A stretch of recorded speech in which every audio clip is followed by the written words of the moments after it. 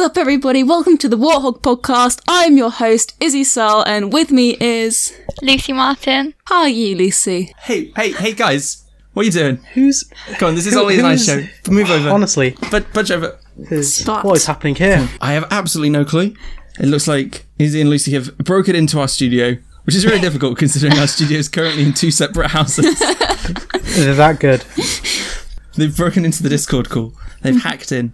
Izzy with her elite skills. Mm-hmm. I don't know how Lucy would have done that then. Wow. Okay, before Ollie ruins the concept for the show, this week we thought we would invite our partners, Izzy and Lucy, onto the show so we can talk about what it's like to game with somebody else in lots of different forms. Izzy and I have been playing a board game quite a lot this week, and we can talk about how we were able to game when we were in separate lockdowns together. And I guess you guys can talk about that too. Yep, everyone is experiencing the same thing. If you've got a girlfriend or boyfriend who you're not living with at the moment, gaming is a great way to connect. And yeah, we can talk about that later on in the show. Exactly. And to kick off everything though, I think we should talk about what we've been playing specifically. So just any kind of game you've been playing. If you've not been playing anything recently, it's not too important, but I can kick it off so you guys can get a feel for sort of what we want to say. And I was going to talk about the Control DLC, the Foundation, but you know what? We talked about the Control enough already. It's just more of the same. If you liked Control, get the Foundation. It's only like 10 quid for it, and it's well worth it. Instead, I'd rather talk about Crater, the new massive hit Stadia game that was created by Sean, who we had it on the show a few weeks ago. Well, created in part by Sean. He didn't do everything. He did the UX, didn't he? The UI design. It's all really, really awesome. So Crater is a lot like sort of Roblox or Fortnite creator mode. So you have some basic tools. So you've got a character with a skin and you can, some basic controls. You can move that character around in the world, but the worlds they move around in are created by the users. So it's not just about playing a game, it's about making them. And it's really, really awesome. So there are a few pre-built games. You can play like Prop Hunt. There's Gun Game, basically the exact same game from Call of Duty. There's Team Deathmatches. There's Capture the Flags. There's a whole bunch of different things, and then the game gives you all of these tools plus a load more that you can make yourself and just sends you off to go and design, play and have fun. It's exclusive to Google Stadia. I've been playing it on there. It's currently free, I think, for Stadia Pro subscribers, so if you wanted to play it like that, it's pretty easy and cheap to get into, particularly if you've never had Google Stadia before, because you get your first month for free, as long as you have a Gmail account. And there's honestly not much more I can say. For me, it's been a lot of fun just getting to sit in this sandbox and just place objects in the world. It's really intuitive and simple to do. Even with a controller, I think it can be a little bit easier on a mouse and keyboard, so I've been doing more on my PC, but if I just can't be bothered, I can just literally put it on my phone with my controller and just play around with stuff.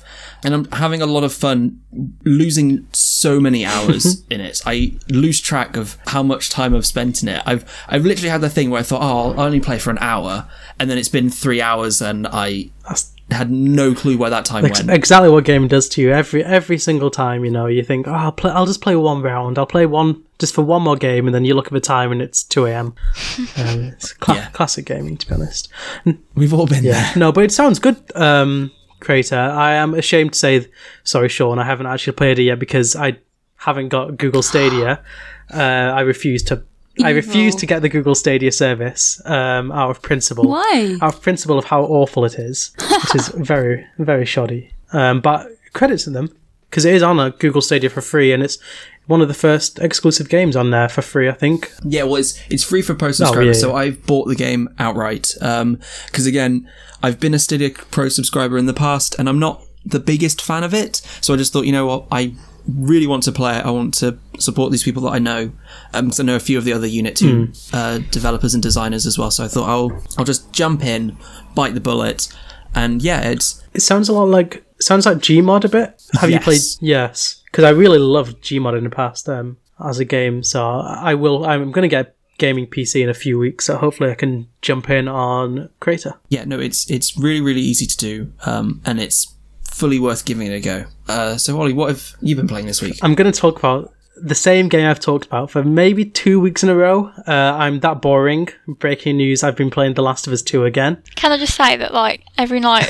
when I call him, it's literally the only thing I hear about for, like, a good hour and a half. Like, about the Not that controversies long. surrounding The Last of Us. That was It's happening that day. because I finally finished it on Saturday. Literally, we finished recording our podcast with Wilkie. I sat down, exported the podcast, went and got some food, and then just got my controller, turned on the PS4, and just played it non-stop until about 6 o'clock. Finished it, loved it, was heartbroken, and just so many emotions at the same time. And then I don't want to talk more about the game because I think I've talked enough about it on this podcast. You just need to go and play it if you've got a PlayStation 4 at this point. What I did though, which is the reason I'm going to talk about it more this week, is whilst I haven't played it that much this week, I've just been diving into the like depths of the internet on the discussions which people have been having on this game, because after spending so long deliberately hiding myself from anything related to The Last of Us 2 out of fear of being spoiled, which I almost was, I managed to avoid it by muting a few words on Twitter. I just jumped in to see what the comments were saying on Twitter threads, Reddit, you know, the whole treasure trove that the internet is. And I've just got to say, people just so disappointed in people, to be honest. People just love to hate on this game. And, you know, I think people don't understand parts of the game, which is a big shame. There's a few really contentious points out there, which the point about this game is I just can't talk about it on the Warthog podcast because I don't want anyone to spoil it. And I don't want to spoil it for you, Hamish, because I am convinced that you will eventually break and get a PlayStation. so I am convinced to never talk about any game which is PlayStation exclusive and spoil it for you. If I didn't have a dissertation to finish, you're 100% correct. But I think, it depends. Like, I've got to hand it in August, so potentially I'll have some time after that before a job, fingers crossed, that I'll have some time to play. So maybe I'll get a PlayStation 4. But highly recommend. I feel like what I'm more likely to play first is the Spider-Man DLC I never finished. Oh, yeah. Maybe I'll get a PS4. So, yeah, with your job. There we are. Yeah. Go on, Izzy, you can get it and then you can spoil The Last of Us 2 for him. I'll just play it. I won't let Hamish anywhere near it, and I'll just be really cool. So what have you been playing recently then, Izzy? I have been playing... I'm not going to talk about the thing that you think I'm going to talk about. I'm going to talk about Town of Salem.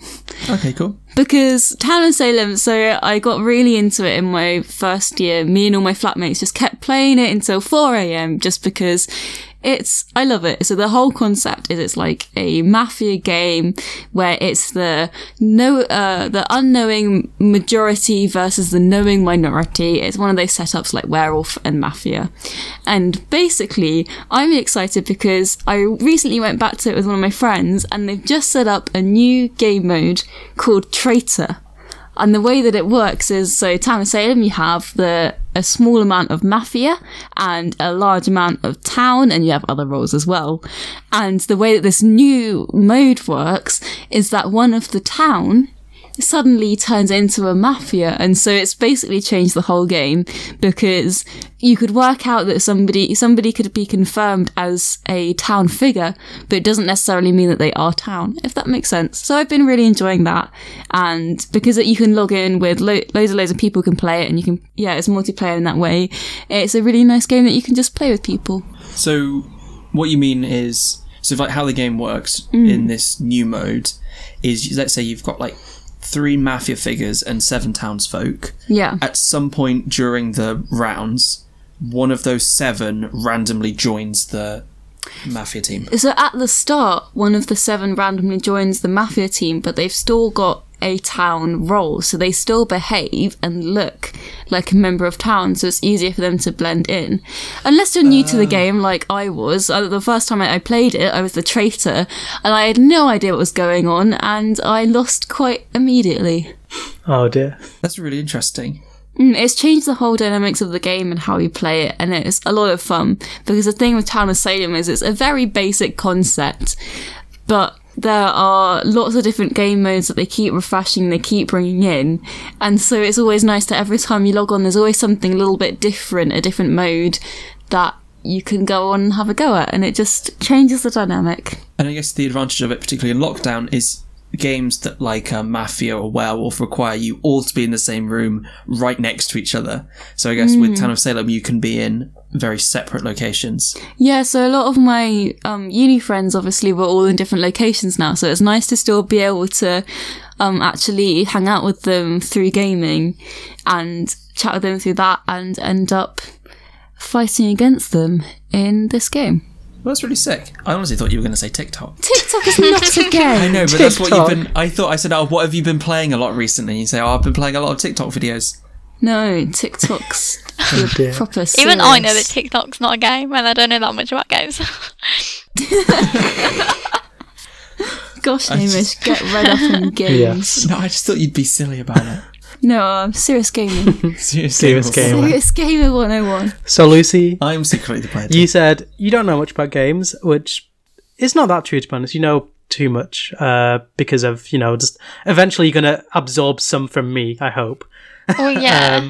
That's the reason that I impulse bought a Switch during lockdown, because I felt pressured to, because you were playing Animal Crossing and I wanted to play Animal Crossing. What have you been playing? What have you been playing this week?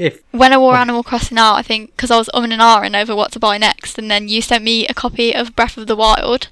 So the past 2 months I've been playing Breath of the Wild sort of like on and off, because I find it so difficult. But I really love it, but I just find it so difficult, so it takes me like ages to get past sort of like obstacles and stuff. And then this week I've been stuck, like literally cannot get past the bit with is it like the Yiga clan or the Riga clan? the Yiga clan. Yeah, like I just cannot get past it, so at some point you're going to have to help me do that. Well, tomorrow I can maybe give you a few pointers on how to beat the Yiga clan in the game. But it is really good, like, because I'm not, like, I don't know that much about games, but I think, like, the way that the scenery is and the way that you can just sort of, like, do anything, so you don't have to stick to, like, a set sort of, like, path. I do like that. Oh, the fact it's completely open world, you can just sort of jump into this Yeah, exactly. place and go around. What's your favourite thing? Because there's lots of things you can do in the game. Like you can shield surf, you can just roam around looking for Korok seeds, you can do a whole host of different things. Like, what's your favourite little aspect? I really like the cooking, like when you make the different like dishes, even though I never make the right ones and it's always the like unidentified food or whatever, but You make the burned censored objects. yeah. Yeah. But I don't know, I like the little noise it makes and Yeah. stuff. Just Google how to make the recipes. Do what the rest of us do. I didn't know you could do that. That's cheating. You can't Yeah, that's cheat. cheating. You have to have You the just cook the authentic meat game. and you get cooked meat and it's fine. Yeah. Yeah. But you gotta kill the foxes to do Oh, that. I don't want to do that though, that's the thing. Go for the vegetarian run. I don't ever want to go into speedrunning because I think I don't have the patience nor the time to do it. But I think if I had to do one particular speedrun, my favourite that I've seen is the pet the dog speedrun in Breath of the Wild, where your goal is to, as quickly as you can, pet every single dog. There are a lot of dogs in that game, to be honest. You can pet them after they've found a treasure chest, and apparently one of the biggest problems is trying to get them to eat the 5 apples you need them to. It's a bit of random luck. Well, But yeah. there's a Twitter account, I think, which is just dedicated to dogs in video game, and it's called "Can You Pet the Dog?" So it goes through every single video game, like can you, or like ones with dogs in it, and it's like you can pet this dog, you can pet this dog. So I'd highly recommend anyone out there listening who loves dogs to go follow that account. I think there was a thing about Cyberpunk 2077 where you can pet the dog or pet the cat was one as well. If you can't pet the dog and there's a dog in the game, your game is ruined. 100%. Animal interaction is key and necessary for a good game. Just don't think about animal interaction in The Last of Us 2. That's all I'll say. You can pet the dog, but you can do a lot of other things to the dogs too. Oh. That sounds. What? Ollie, that's, One Why do you thing like you can this do to the game, dog. Ollie? Ollie, that's so scary. What have you done? I was You'll trying have to play it. I don't know. I was trying to think of some kind of... There's not really a very good segue into the news this week because we've got to start with some pretty horrible news. Yeah. So I'm just going to go into it. I'm going to leave what we've been playing this week there on that low note and go into the low note of the first story, which carries on from our first story from last week, which is that several Smash Brothers pros have been accused of sexual assault and paedophilia, which is, again, awful. Don't be a bad person. But again, it's just sort of continuing on the trend of all of these allegations coming out in gaming, which, whilst obviously it's terrible that they happened in the first place, it's good that they're all coming to light. Yeah, I 100% agree that it's sort of good that people are finally having the confidence to speak up against their abusers in the past. So for Super Smash Bros, there's been some huge names in the community who have sort of been called out by their victims over the past few days, and a few of them, I can just name a few. It was Nairo, D1, Sinpai, and Kitaro. And I think one thing which really struck me was compared to sort of the last week's discussion when it was like, we talked about abuse allegations, this week it seems to be much more predatory in terms of, so lots of the people who sort of are in these positions to abuse people in the Smash Bros community are doing it to young sort of children in some cases, or just on the cusp of adulthood. People who are trying to just about get into the Smash Bros fighting scene, try and make a name for themselves, maybe even make a career out of this. And it seems that these are the people who have been abused the most. So it's been like 15-year-old boys, 14-year-old boys being sort of preyed on by 25-year-old women, 20-year-old men. And I just think it's just awful that people in the Smash Bros community act like this in a game which is so celebrated for being so accepting and for being sort of anybody can play it in this game, and it's just destroyed any aspect of the community, I think. And I just think it's awful to see in this game. It's just wholly gross. Yes. I think much like last week, there's not really a whole lot more we can say other than this is bad. No. Don't be like these people. And if someone comes to you that something like this has happened to them, help them, support them, believe them, and be a good person to them. But carry on from other news from last week that's a little bit weird. That was Dr. Disrespect. A week on, we still don't know why he was banned from Twitch. There has been no official statement from anybody as to why Dr. Disrespect is no longer on the platform. He put out a tweet saying this early this week that Twitch hasn't told him why. It's certainly not uncommon for Twitch not to say why streamers have been banned and not really to be super specific on a particular aspect, but it's that they haven't even said, he broke the terms of service or anything like that. They've just sort of banned him. And it's a very odd situation because he signed an exclusivity deal with them, so you feel like they've spent millions on this guy. They're not going to get rid of him for no reason, but also, so it's got to be kind of serious, but also how serious it is sort of hard to tell. Yeah, and I would have thought that if it was related to the past stories we've talked about, then it would have been sort of made public in terms of that person would have come out and shared their abuse story. Unless it was internal to Twitch. Again, it's all just speculation at this point. Nobody knows. Dr. Disrespect claims he doesn't know. I'm not sure, because I know, as you said, Hamish, people can get banned from Twitch and they will never find out why, which itself is kind of awful because, it's their careers quite a lot of the time. If you get banned from Twitch, I think you deserve to know why, but I think with Dr. Disrespect, the amount of money which has been sunk into not just like paying him to stay on their platform, but also advertising their platform as the only place you can find Dr. Disrespect, I seriously think they will have... It must be something serious. Yeah. I don't think it'll be like what everyone said about him moving over to another platform. A sort of new Spotify platform is the one I've seen floating about. He signed an exclusivity deal for tens of millions of pounds a year with Twitch. And Twitch has seen itself as a consistent platform, whereas Mixer, they managed to poach Shroud, Ninja, all these big streamers, but ultimately it just ended with them falling away. And I think I can't see him leaving Twitch voluntarily. And if you look at the footage of his final stream, I don't want to buy into the conspiracy there was people in the room telling him to turn off the stream. That's been some rumours floating about.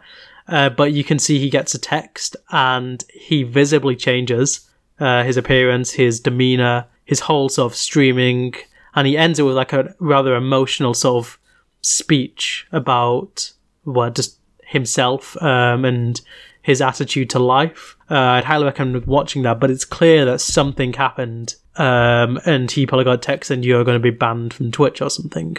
Yeah, I think hopefully at some point this will come out, because I think it's right to know for people that, at least I hope that he finds out why he was banned, because I think it is right for people to know exactly what they've done wrong. I think it's a bit dodgy because people, I think in most cases with Twitch, seemingly have done something wrong, but it's good for them to know exactly what it was so they can grow and change as people.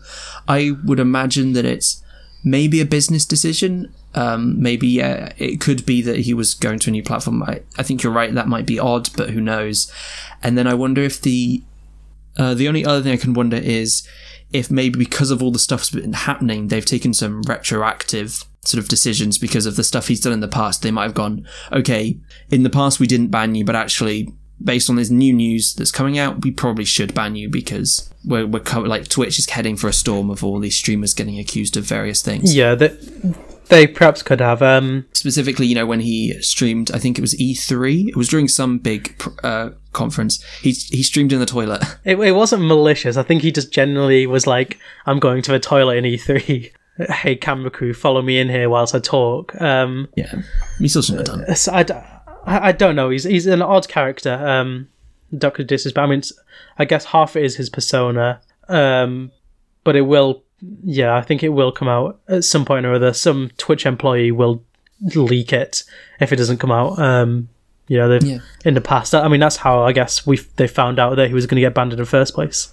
It came from a leak. Well, continuing on our trend of stories from episodes past, we're going to be the next one relates to how the House of Lords in the UK are calling for immediate gambling regulation with regards to loot boxes. Yay! And well, we love it. On that, we love to see it. Ollie, obviously you're super anti loot boxes. I kind of sit in a middle grey area where I think they can be okay, but they need to be done right. Me and Hamish have argued for so long over this. We lasted days of just arguing back and forth, playing devil's advocate for everything. I think they're bad. I think you should pay for something and get exactly what you pay for. And I think, especially if it's, there's lots of younger people playing games, they should definitely know what they're putting their money into, and it should be regulated. Obviously, these things like gambling behaviours, if you start that at a young age, not good. So I think it should be super regulated, and I think people should get what they pay for,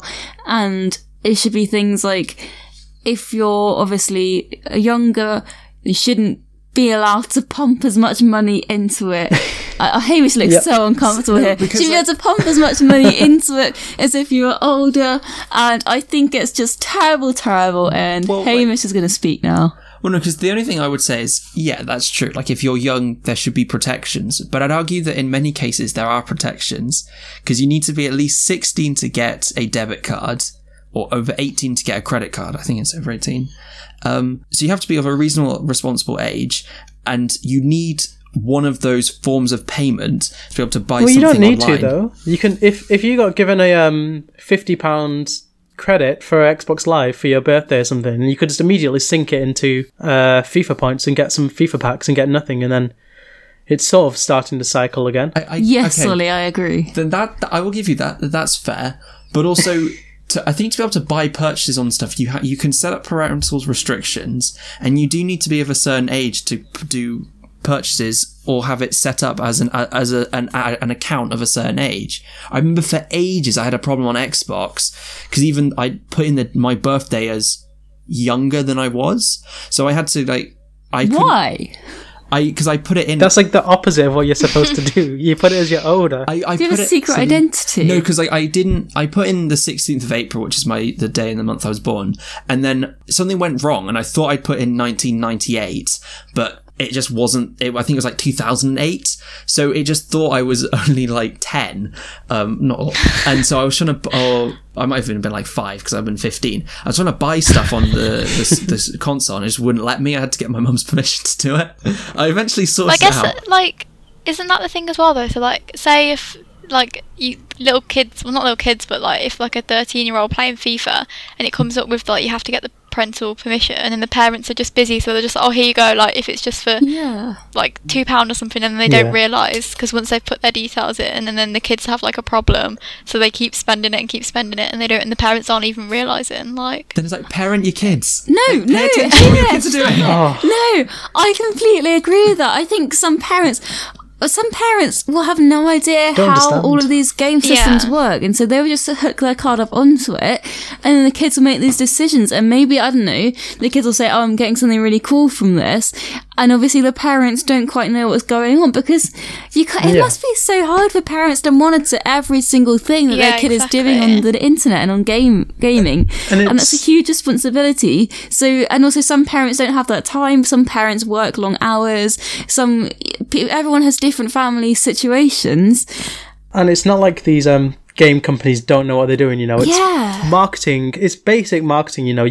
If you want someone to buy your product, you get them hooked at a young age, you know, because there's no point marketing something to a 40, 50-year-old because they are set in their ways, especially in stuff like gambling. You know, they might be gambling on this platform for years, or they might be strictly anti-gambling. You can get someone set sort of gambling from 14, 15, 16. They'll do it for life, and you can ruin their life in the snap of the fingers for a basic profit. That's actually so true, because they could actually develop it as a habit then. It's part of their cognitive development as I buy FIFA points because I enjoy it, and then you go, oh, well, what's a natural step up from buying FIFA points and gambling money on that? Gambling on actual real-world football matches. What's the next step up from that? Putting all of my money on gambling for a high or a chance of winning big money, and then, you know, you go into the gambling addictions. And Hamish, I know, as you said, I'm anti-loot box, but I think as well, loot boxes won't go anywhere. It's just the fact that they will be only restricted to 18 plus games, which is fine by me, you know. If Overwatch goes to an 18 plus game, or if they want to keep it in Call of Duty, all these games which are 18 plus, that's fine. I think the main thing is taking out FIFA, because that's the big one. It'll be Lucy, really I know you have some problems. Yeah, you have some, well, not experience, but you know people in the past who've been spending lots of money on FIFA. Yeah, because when we were like, me and my friends, when we were like, 16, 17, we'd play FIFA like every weekend, and like they would, for Christmas and birthdays, you could buy like packs, couldn't you? You could be able to buy like packs for people's birthdays. You can buy FIFA points on exactly. And they used to spend so much like money, like real money, on the loot box things. I think you're outnumbered here, Hamish. Hamish is just evil. He wants all children to be hooked on gambling. Just going back to my That's the quote of the show. Obsession as a kid.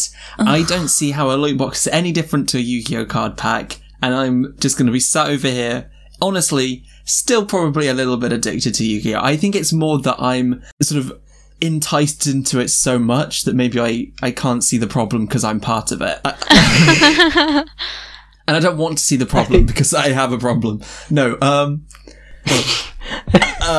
what I think is that FIFA and some of these places do it really badly. I think I think I do have some ideas on sort of the parental side of it. I understand that there are ifs and buts in there, but I think the predominant thing is the way sort of certain games have loot boxes tied into the actual you spend more and you are better is really, really bad. I think the game I always go to because I think it does it best is a game like Overwatch, where it kind of makes sense with the mechanics of the game that you want to encourage from your players.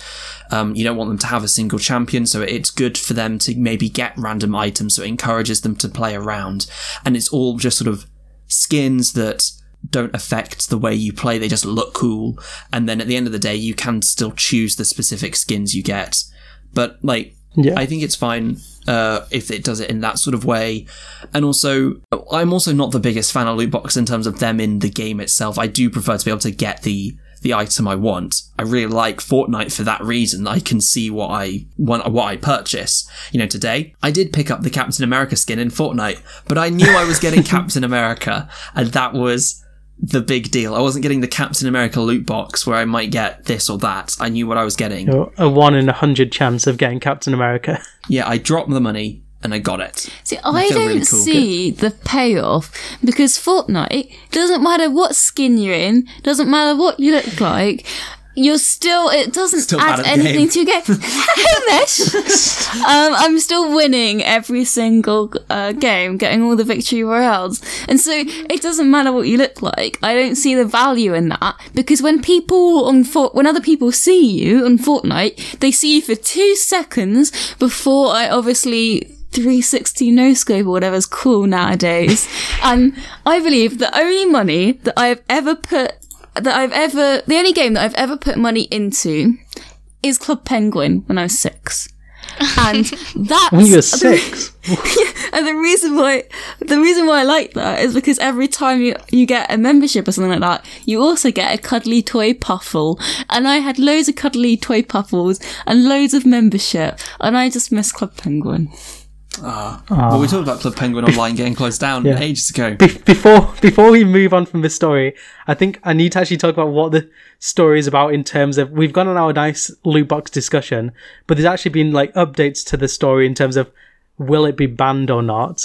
Because the House of Lords has said they are going to ban it. But just to give actual context to this sort of story, you know, it won't immediately be outlawed. It has to go through the government. The House of Lords is the second chamber. So I've got a quote here from the actual sort of report, which I read the whole report. I was very happy reading it all. Oh dear. Using that politics degree to good use. Hey, it's technically politics, so yeah. It says, if a product looks like gambling and feels like gambling, it should be regulated as gambling. The government must act immediately to bring loot boxes within the remit of gambling legislation and regulation, as per the Gambling Act of 2005. They also mentioned FIFA packs explicitly in the report. And then later, Lord Grade, who was the head of the gambling committee in the House of Lords, said to the BBC that lots of other countries are starting to do this, and it's a smart move from European countries on their part because they can see the dangers of teaching kids to gamble. And apparently most of the recommendations they put forward don't actually require any legislative changes. The government can just sort of snap their fingers, I guess, and include loot boxes in the Gambling Act. So they could do it very quickly. Whether they will, I don't know. There's other things going on right now. Yeah, is it? I don't know. I don't think any political party has a stance on loot boxes, to be honest. I don't know what Boris Johnson would say if I said, Boris Johnson, what do you think of FIFA packs? I think they're really bad. Blustery. Yeah. They're really bad, but maybe people should do it. I don't know. Go outside. Stay inside. Hamish has been listening to the TikToks that I've been watching over my shoulder. Another thing that actually I think everyone can chip in on, because we all know about Harry Potter. Content warning. Well, yeah, this is that some of the Harry Potter game developers are rattled by J.K. Rowling backlash.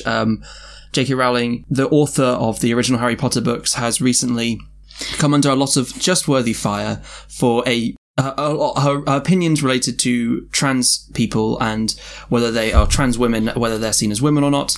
On this show, we stand for the fact that they are women. That's fact. Stamp. And trans men are men. And trans men are men.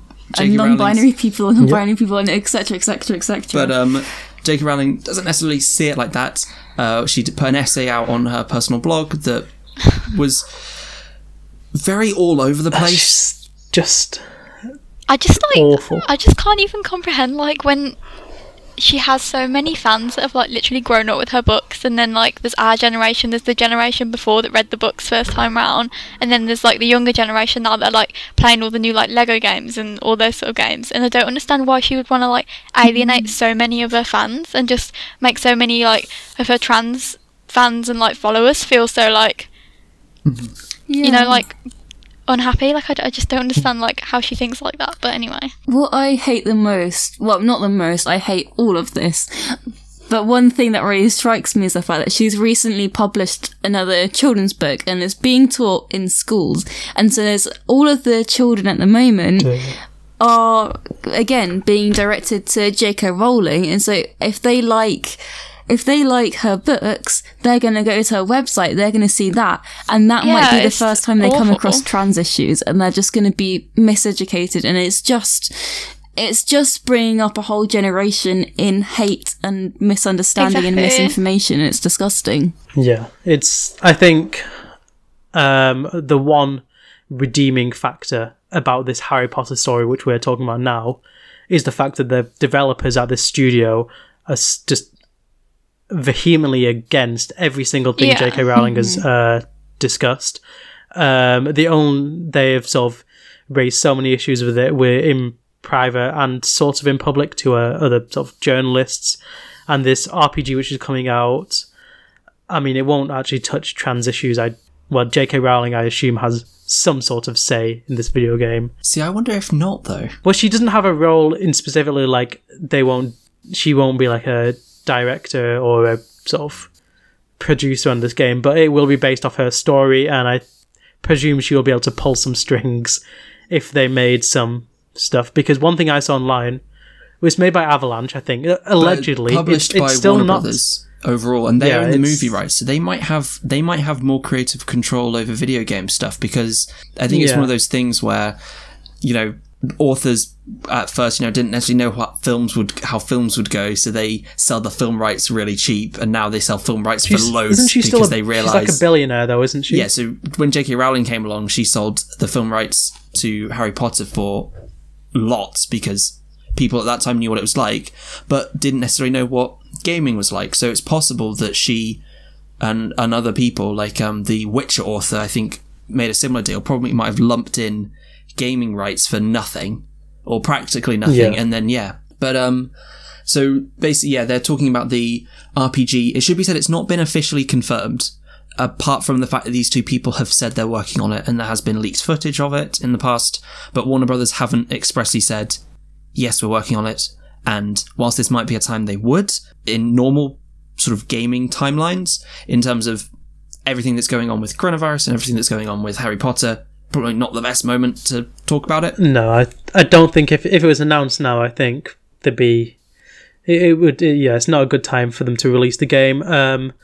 I mean, I hope, one thing which I've seen online is people saying that what there has been talk about and chatter amongst the Avalanche employees is they are thinking of doing a similar thing to what Warzone and Call of Duty did with Black Lives Matter, where at the start of the game it's just a black screen which says Black Lives Matter and like a statement on what they think of it, and there's apparently rumours that the developers are trying to piece together some way to put, at least somewhere in the game, a Trans Lives Matter sort of statement thing within the game, just to make sure that people realise that this is their point of view. But would she earn money from it? That's the thing, because there's the whole debate now of, do you still pay for Harry Potter related things when her and all of the charities that exclude trans people would benefit from it?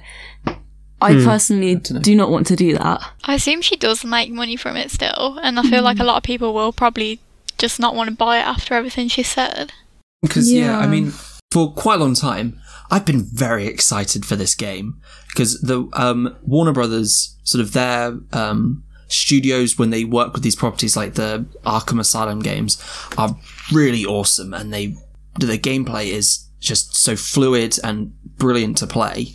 And so the idea of getting to do that, but with Harry Potter, which is, you know, one of my favourite franchises, was such a great idea. And now sort of the creator sort of muddied the waters of what this series can be, because I think, almost ironically, a lot of people from the LGBT plus community, even though the books aren't super representative, by which I mean I don't think they show any representation apart from stuff that's been retconned in, but sort of the concept of someone not feeling accepted for who they are, then going somewhere where they're surrounded by people that are like them and love them for who they are, it's this great analogy for LGBT plus issues. And so it's kind of disappointing that the author would sort of strip away all of that goodwill and then also sort of be just a terrible human being. And I think you're right that it's going to be annoying and bad if she does get any money, because I think it's going to mean that for a lot of people that maybe were excited, and for all these game developers that have been working tirelessly on it, might not be the best idea to buy it if you don't want to support her.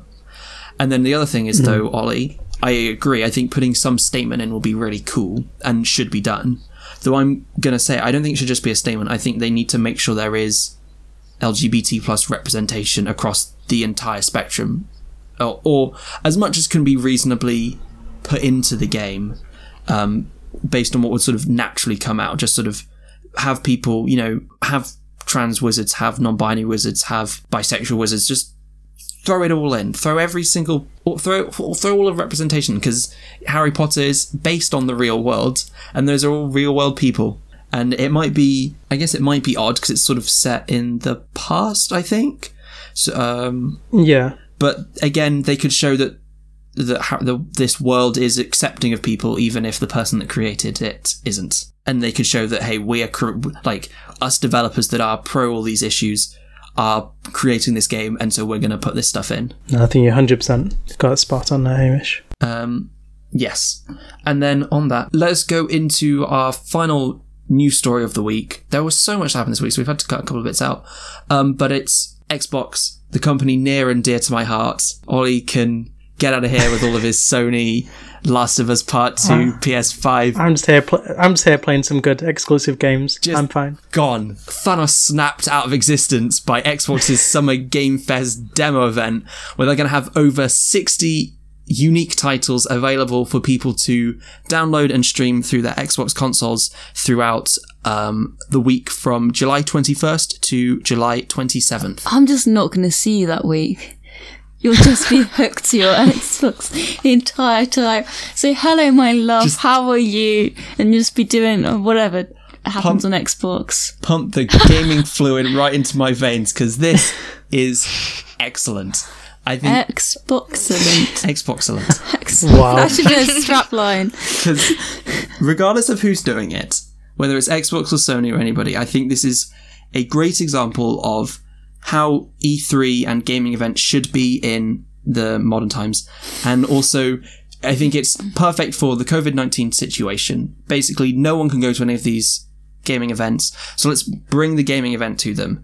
And one of the most fun thing about going to a gaming event, when I've been to them, is getting to play a slice of something that's not out yet or is being worked on, and you can sort of be super excited for it. So I got to play Mario Odyssey a few months before it came out at an event that Nintendo was at, and it was really, really fun, and I felt really special. And I, unfortunately though, did have to wait in a very long queue. And actually, I got kind of lucky. The first day, it was a 2-day event. The first day, I waited in the queue, realised it was going to take like 2 hours, and left. Then the next morning, got there very, very early and got right to the front. But for a lot of people that maybe weren't as lucky as me, they'd have to wait hours upon hours upon hours. Xbox is just bringing these demos to people. So good on Xbox. Yeah. I'm going to have to not shut you down here, but, take my PlayStation stance from this a bit. Go on, Ollie, get in there. It's probably a bit biased. I'm just going to say it's a bit of a shame that there's not many Xbox first-party titles revealed at the moment on these demos. I've looked at the list. There's some okay ones. Destroy All Humans is a really interesting title, one which looks good. Skatebird, that looks really fun if you sort of like birds and you like skating. Skatebird? Skatebird. I know that's what it's about. It's literally you play as a bird going skateboarding. It looks fun. Yeah, Skatebird looks awesome, Ollie. I'm legit being serious. It looks good. I've seen Skatebird before. They look great. I am all these so games. excited for it. You say you've seen Skatebird before. You're looking on Google Images now. I've seen, it was at a Nintendo. I swear it was at a Nintendo event a while ago. Yeah, that's the thing. I think it was at a Nintendo Direct, Skatebird. Yeah, so but they are. It's all indie titles for now, and I hope that it changes after the next Xbox event, which is rumored to take place actually the day before this Xbox demo thing goes live. So if they reveal BAM, or they could do Halo Infinite demo on Xbox One, I guess, or some sort of big event demo where they have a first party title. That would definitely make it better, because at the moment the list of games it could be better, which kind of sums up the whole Xbox's library. So I think they've shown off 6 already, and there's going to be 60. There probably won't be many of great quality, and they've already put out that some of the demos are going to be very early demos, so they aren't indicative of what the final cut will look like. But I think they're sort of saying this is what we would take to a gaming event, and I think it's the way forward, definitely. I wish Nintendo and Sony did this. Oh, sorry. I think they'd be good to have some of their big games, like you mentioned, Ollie, because as well, someone's going to come in for Halo Infinite, they're going to give it a go, and then they're going to see, what are the other games? And they might see Skatebirds and a few others and try them out. So for these indie titles that are a bit smaller, it's going to get people playing them. And it's like, I didn't think I'd like Skatebird, but I've been able to play a slice of it for free. And so when it comes out in a day, a week, a month's time, maybe even a year's time, people go, I remember that game. I'm going to give those people that money. And I think it can only do good for people. Exactly. Maybe they just don't want to release a Halo Infinite demo in case it's pretty bad. True. Oh, well. After Halo 5, I don't trust them.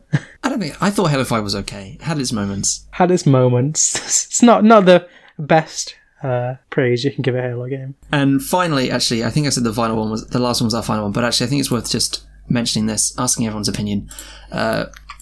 On the dampener that was Ollie's opinion on next-gen gaming from Xbox, we all might be feeling a dampener about next-gen gaming from every platform, given that it looks like the price of a game is going to go up to typically $60 for current gen, going up to $69.99. Ollie, you were saying what it was in pounds? £64.99 will be what it's going up to, I think. Damn. For the UK. That's a lot for a video game. But it might be a bit less. It could be $59.99 depending on the retailer and the sort of game, because this is all based off NBA 2K, the sort of basketball game. And I think its prices for next gen games, in my opinion, from what I've been sort of looking at, was already on the sort of pricey side of them. So if you buy sort of AAA titles in the current gen console, like The Last of Us 2, these games cost, I think, $49.99 was what I got them for, whereas they're about $54.99 on the current gen. So I think it could be $59.99 or $64.99 on the next gen, but the point is it will be a sort of a £5 to $10 price hike in the games.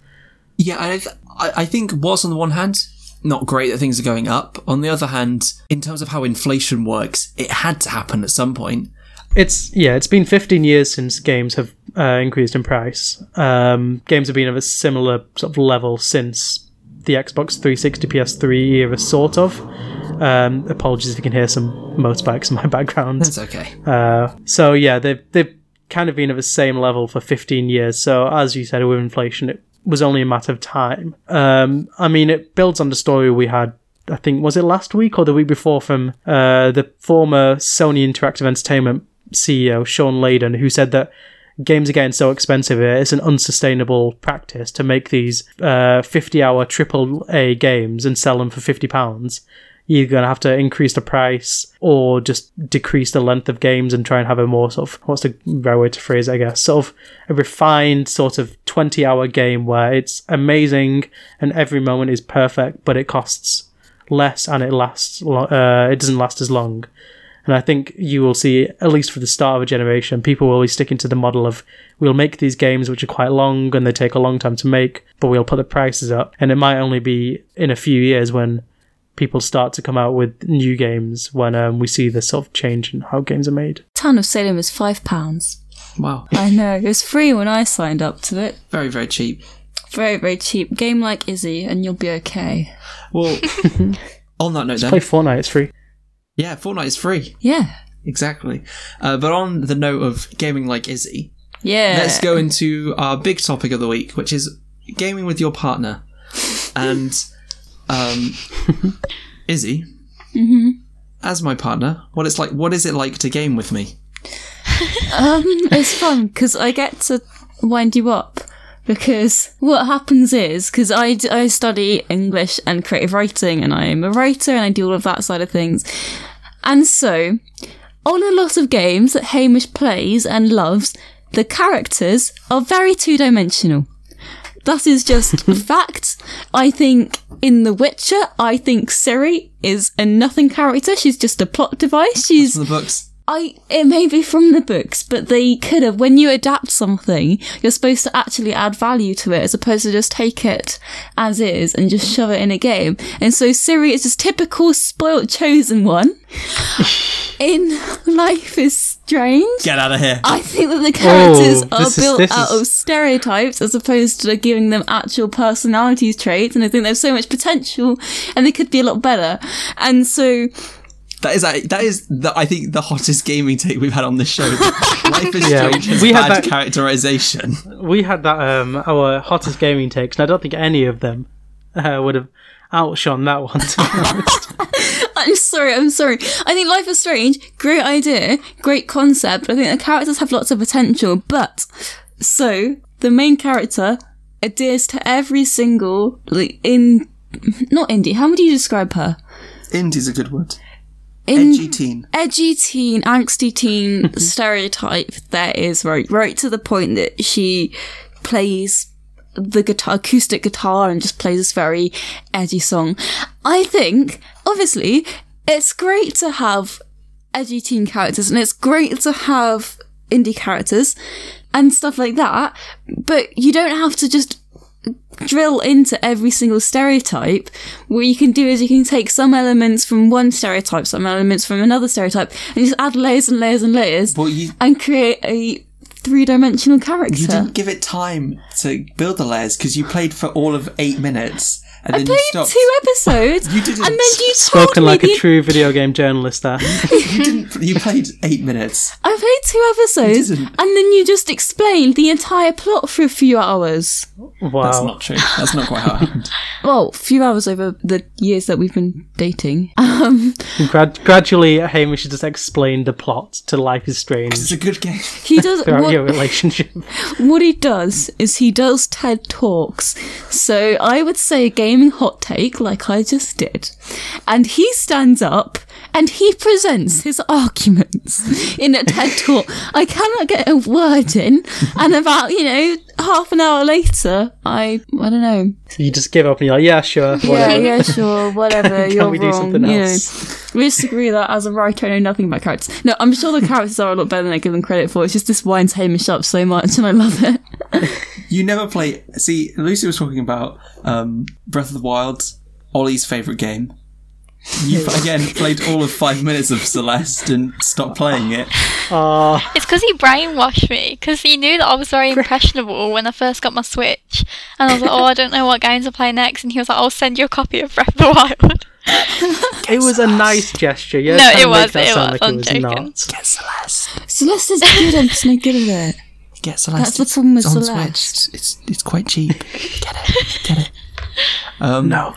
So Lucy, how do you find gaming with Ollie? We've been playing Animal Crossing a lot, haven't we? And it's actually been really nice because obviously we haven't seen each other for like 3 months now. And like when because I think I got my Switch and Animal Crossing like at the end of March. It was when the hype of Animal Crossing was like getting into full swing. And then it was just, we spent like a long time, like a few nights a week, like meeting up on each other's islands and stuff. I was fully addicted to Animal Crossing for a good few It weeks. was really good though, wasn't it? It was great. You basically Yeah, built my island for me because I just never had any money, so you just like built my bridges and stuff. I think I had a few weeks head start on you and knew sort of, I was like, here's some tips you can do, and then I was like, so obviously you came to my island, not to flex, but it's quite impressive, quite an impressive island when you first. It's first showy. arrived. That's the thing. I had lots of time to spend on it. I'd finished all the exams and stuff. But no, it's just a great, I think I've written a few articles about it and we've talked about it in the podcast in the past about, it was the perfect storm, the time it came out to sort of definitely. bring people together. Animal Crossing, it's a game which is accessible to anyone. You don't have to know how to shoot a gun. You don't have to know how to move about in a game, which is a big issue, which lots of people have, just how to play games in general. It was very accessible, easy to pick up title. People came about, they were like, well, what do I do? I've just got some money from a student loan, or I want to get something new to play. And Animal Crossing came out at the perfect time, and I'm so glad, Lucy, that you got it. We had lots of fun. So We just played with messing like about. friends and stuff as well, didn't we? Like Yeah. we'd have like a few people come to like an island, and it was just like a nice way to socialise with people when they were all around the country and stuff. Exactly. It's been perfect. Yeah, It's really awesome to get to sort of connect over gaming. We did a bit of that through Fortnite whilst we were separated. Yeah. What else did we? I felt there was something else we played a lot of online. Club Penguin. We did play Before Club Penguin. before it was revealed that it was bad. Before it got shut Yeah. down because it was harbouring some less than good people. Yeah, before we found out all of that stuff. I mean, Izzy thought it was a genuine, I actual real didn't know Club it Penguin. was fake. And Okay, I'm sorry. It's just my childhood memories. As I already said, I loved Club Penguin as a kid. I used to love Club Penguin as well. I was just excited, and I was like, I thought what happened was Disney's response to coronavirus was to build up a lovely platform for people to get the nostalgia and to play on. And then I thought they just made everyone members just to be nice, just so that people can have this world to live in during the coronavirus. And then it turns out to be really sinister. Yeah, even though it plainly said on it, this is no affiliation with Disney. Didn't. It did. Well, I've watched YouTube videos that said it did, I guess. But yeah, I just... Yeah, but it's like we have no affiliation with Disney, but we also will steal all of their copyright. Yeah. Because I was going around you have that report feature in the original Disney. Every time there was someone who was a bit mean, I'd just report them, thinking it was going to Disney, and they would sort it. And it was just that's going so to wholesome. You're nowhere. such a narc. It was going to the mods of it who were actively against the Disney shutting it down. No, to be fair, it probably did deserve to get shut down in the end. Yeah. Though what we have been doing now that we're able to lock down together is playing more board games again, because a lot of people joke that with Izzy I was able to sort of reverse engineer a gaming girlfriend, take someone that didn't seem that interested in games. Other people joke. You joke. That is your joke. No, that's Wilkie's. That was Wilkie's joke. And my flatmate's joke. It's not my joke. I think it's mean because that undermines the fact that Izzy is a gamer. She really likes Smash Bros. She loves Fortnite. I love Smash Bros. I will only play Peach. I will only play Peach. And then the other thing that Izzy loves are board games, which I think are often missed out of sort of gamer culture. So she loves playing Coup. We've played that one quite frequently. For her birthday, I got her sort of this newer version. It's so cool. In Coup, it's a hidden role game, and the idea is you don't know what roles people are, and you've got to sort of work out what they are based on their actions, and you can bluff, and it's really awesome. If you like board games, give it a go. But this new version also randomizes what roles you can have. You, as a player, you will know which roles are of the 30, which 5 are in the game that you are playing, but it means that you can go from one game into the next game and have completely different setups, and it provides a lot more versatility. So that's been a lot of fun. And then the other game we've been playing a lot recently that I put on our Instagram is Disney's Villainous. Because branded board games can be really terribly awful. They cash in on whatever's popular, hyped up at the moment, and they aren't good. But Disney's Villainous is honestly so brilliant.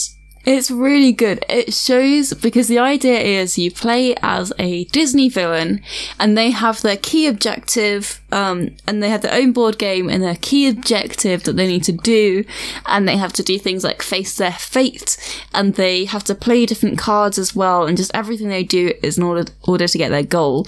And I think the writer in me says that it really shows how well written these characters are. The fact that they have this really clear goal and they would do anything that they can in order to achieve it, and the fact that they're moving around their whatever influence they have, whether it's an amount of henchmen or if you play as Ursula, you get to do binding contracts and control people that way. And it's just so cool to see how these characters function, because you really get in their heads and you say, this is why they did that to the hero, because all they wanted is this objective. Obviously, they're still evil, but it's really fun to play from their perspective. Yeah, so it's a card game. Each character has their own deck, and you have this board that you play them to, and it gets you to move around the board and complete whatever their goal was from the original film. So Ursula's goal was to get the trident and the crown back, and she wanted to be in her lair, a sort of queen of all the oceans, and so that's her objective in the game. And the way she does this is very similar to how she does it in the film. And then what's really cool though is because, again, kind of like the second version of Coup that I mentioned, you can have lots of combinations of different villains fighting out against each other. Every villain also has their own fate deck. So for Ursula, as an action as one of the other players, you can make a villain face their fate, and it makes, the heroes show up and try and foil them in different ways. And just sort of, as Izzy was saying, how it's all well interconnected is really, really brilliant. So again, if you like board games, play Disney's Villainous. Because I especially love the Ursula one because it shows that Ariel isn't even the main. Ariel's just a pawn in Ursula's big game, and I just love that. And I also love that I won. No, you didn't. Excuse me. That's the best thing. You didn't win that game. You lost that game. I lost the second game. I won the first game. And I was completely exhausted. You played as Captain Hook. I played as Captain Hook, and I was asleep for half the game, and yet I beat Hamish. You did very well. See, that's the thing when me and Lucy play games. It's just what are you going to say? Beat Lucy every single time. That's literally not true. That's 100% not true. I swear I always win when we play Mario Kart. No, that's the biggest lie I've ever heard. I believe you, the one game when you you beat me a few times was we played not Mario Party, but the Mario Party rhythm games. It's a very so specific niche, isn't it? Yeah, it's because you have no rhythm whatsoever. Wow. I really like those. It's really good, that isn't it? Like the mini games on that game. Yeah, the mini games on Mario Party are the best part. Everyone knows that. The actual board game part of Mario Party it's okay, but the mini games really make the game. But there's a completely separate mode to it, which is like some sort of rhythm game type thing where you have to sort of like do Nintendo based actions to a beat. So it can be like jumping up and hitting a block as Mario, or like chopping some wood as I don't know any Nintendo character do chop wood. But it's basically it's the Mario Party. It's like Just Dance crossed with Mario Party, isn't it? Yeah, Just Dance crossed with Mario Party. It's on the Switch version of Mario Party, and it's really fun. And I remember we played it at my house for a good few hours because Lucy kept refusing to accept defeat until finally you won one game and we finished. That's the game that counts, though. That's the game that counts. And I was like, fine, you win. Can we play something else now? But the thing is, you haven't seen me on a Wii, have you? You've never seen me play like Just Dance on a Wii or anything like that. The classic response from anybody who's ever played games, I'm really good at Mario Kart Wii. It's like, exactly. Wow. Sure. All Mario Karts are exactly the same. If you were good on Wii, you should be good on any of them. And it's not true. It's not the same experience. I don't have the steering wheel with you put the remote in the middle. Like, if I'm not in the zone, it's not happening. On our second date, we played games, didn't we? Because you brought your Switch to our second date. Oh my god! And we played Smash Bros. Well, no, because you said you wanted That's really cute, to be fair. Because I fancied you. Oh! Now I feel silly. Wholesome. It worked, didn't it? It did work. I mean, it was our second date, and I was driving up to Warwick to come and see you, and I wasn't entirely sure how it was going to go. I thought it would go great, but just in case, I can go and just sit somewhere behind my Switch, I guess, was sort of backup plan. The Switch was the backup plan. The Switch could play part backup plan, part main plan. Double up on everything. Be prepared. Thanks, Hamish. I mean, it worked, so that's all that matters, isn't it? Yeah, and I enjoy Smash Bros because it's one that I can win in. You sometimes win Smash Bros. Excuse me, all the time. Not all the time. You might win sort of 1 or 2 in every 10, which is pretty good. You're very good. See, the reason why I like Smash Bros is because growing up, we had a Wii. And me and my brother... Excuse me, Hamish, listen to my life story, please. Me and my brother would always play on that Wii, and he was always more into it and always better, so he would always win. unless it is Smash Bros, and I would use Peach's B action, which is ha-cha, and it would just kick him off the map every single time, and I just won every single Smash Bros against him. Obviously those skills did not work against Hamish quite as much, but I've still beaten him. You have beaten me. As someone who's played a decent amount of Smash Bros with Hamish, his style is just hide in the corner of the map until he eventually wins by default. Snake. No, it's because that's a 1v1 in a 3 people scenario. If in a 2-person scenario, I'm a little bit more gung ho, but it's a little bit hard when there's lots of players all around. Thing is, you've got rhythm and I don't, so whenever I go to her It's not a rhythm game. you've already blocked it. And whenever I do my beat to have my Toad protect me, sorry, in Peach, you get your defense as Toad protects you. You always time Over it here, so throwing that throwing your servants in the way of my fighting moves. Just letting them get beat up for you. So mean. So cruel. well, you always dodge Toad.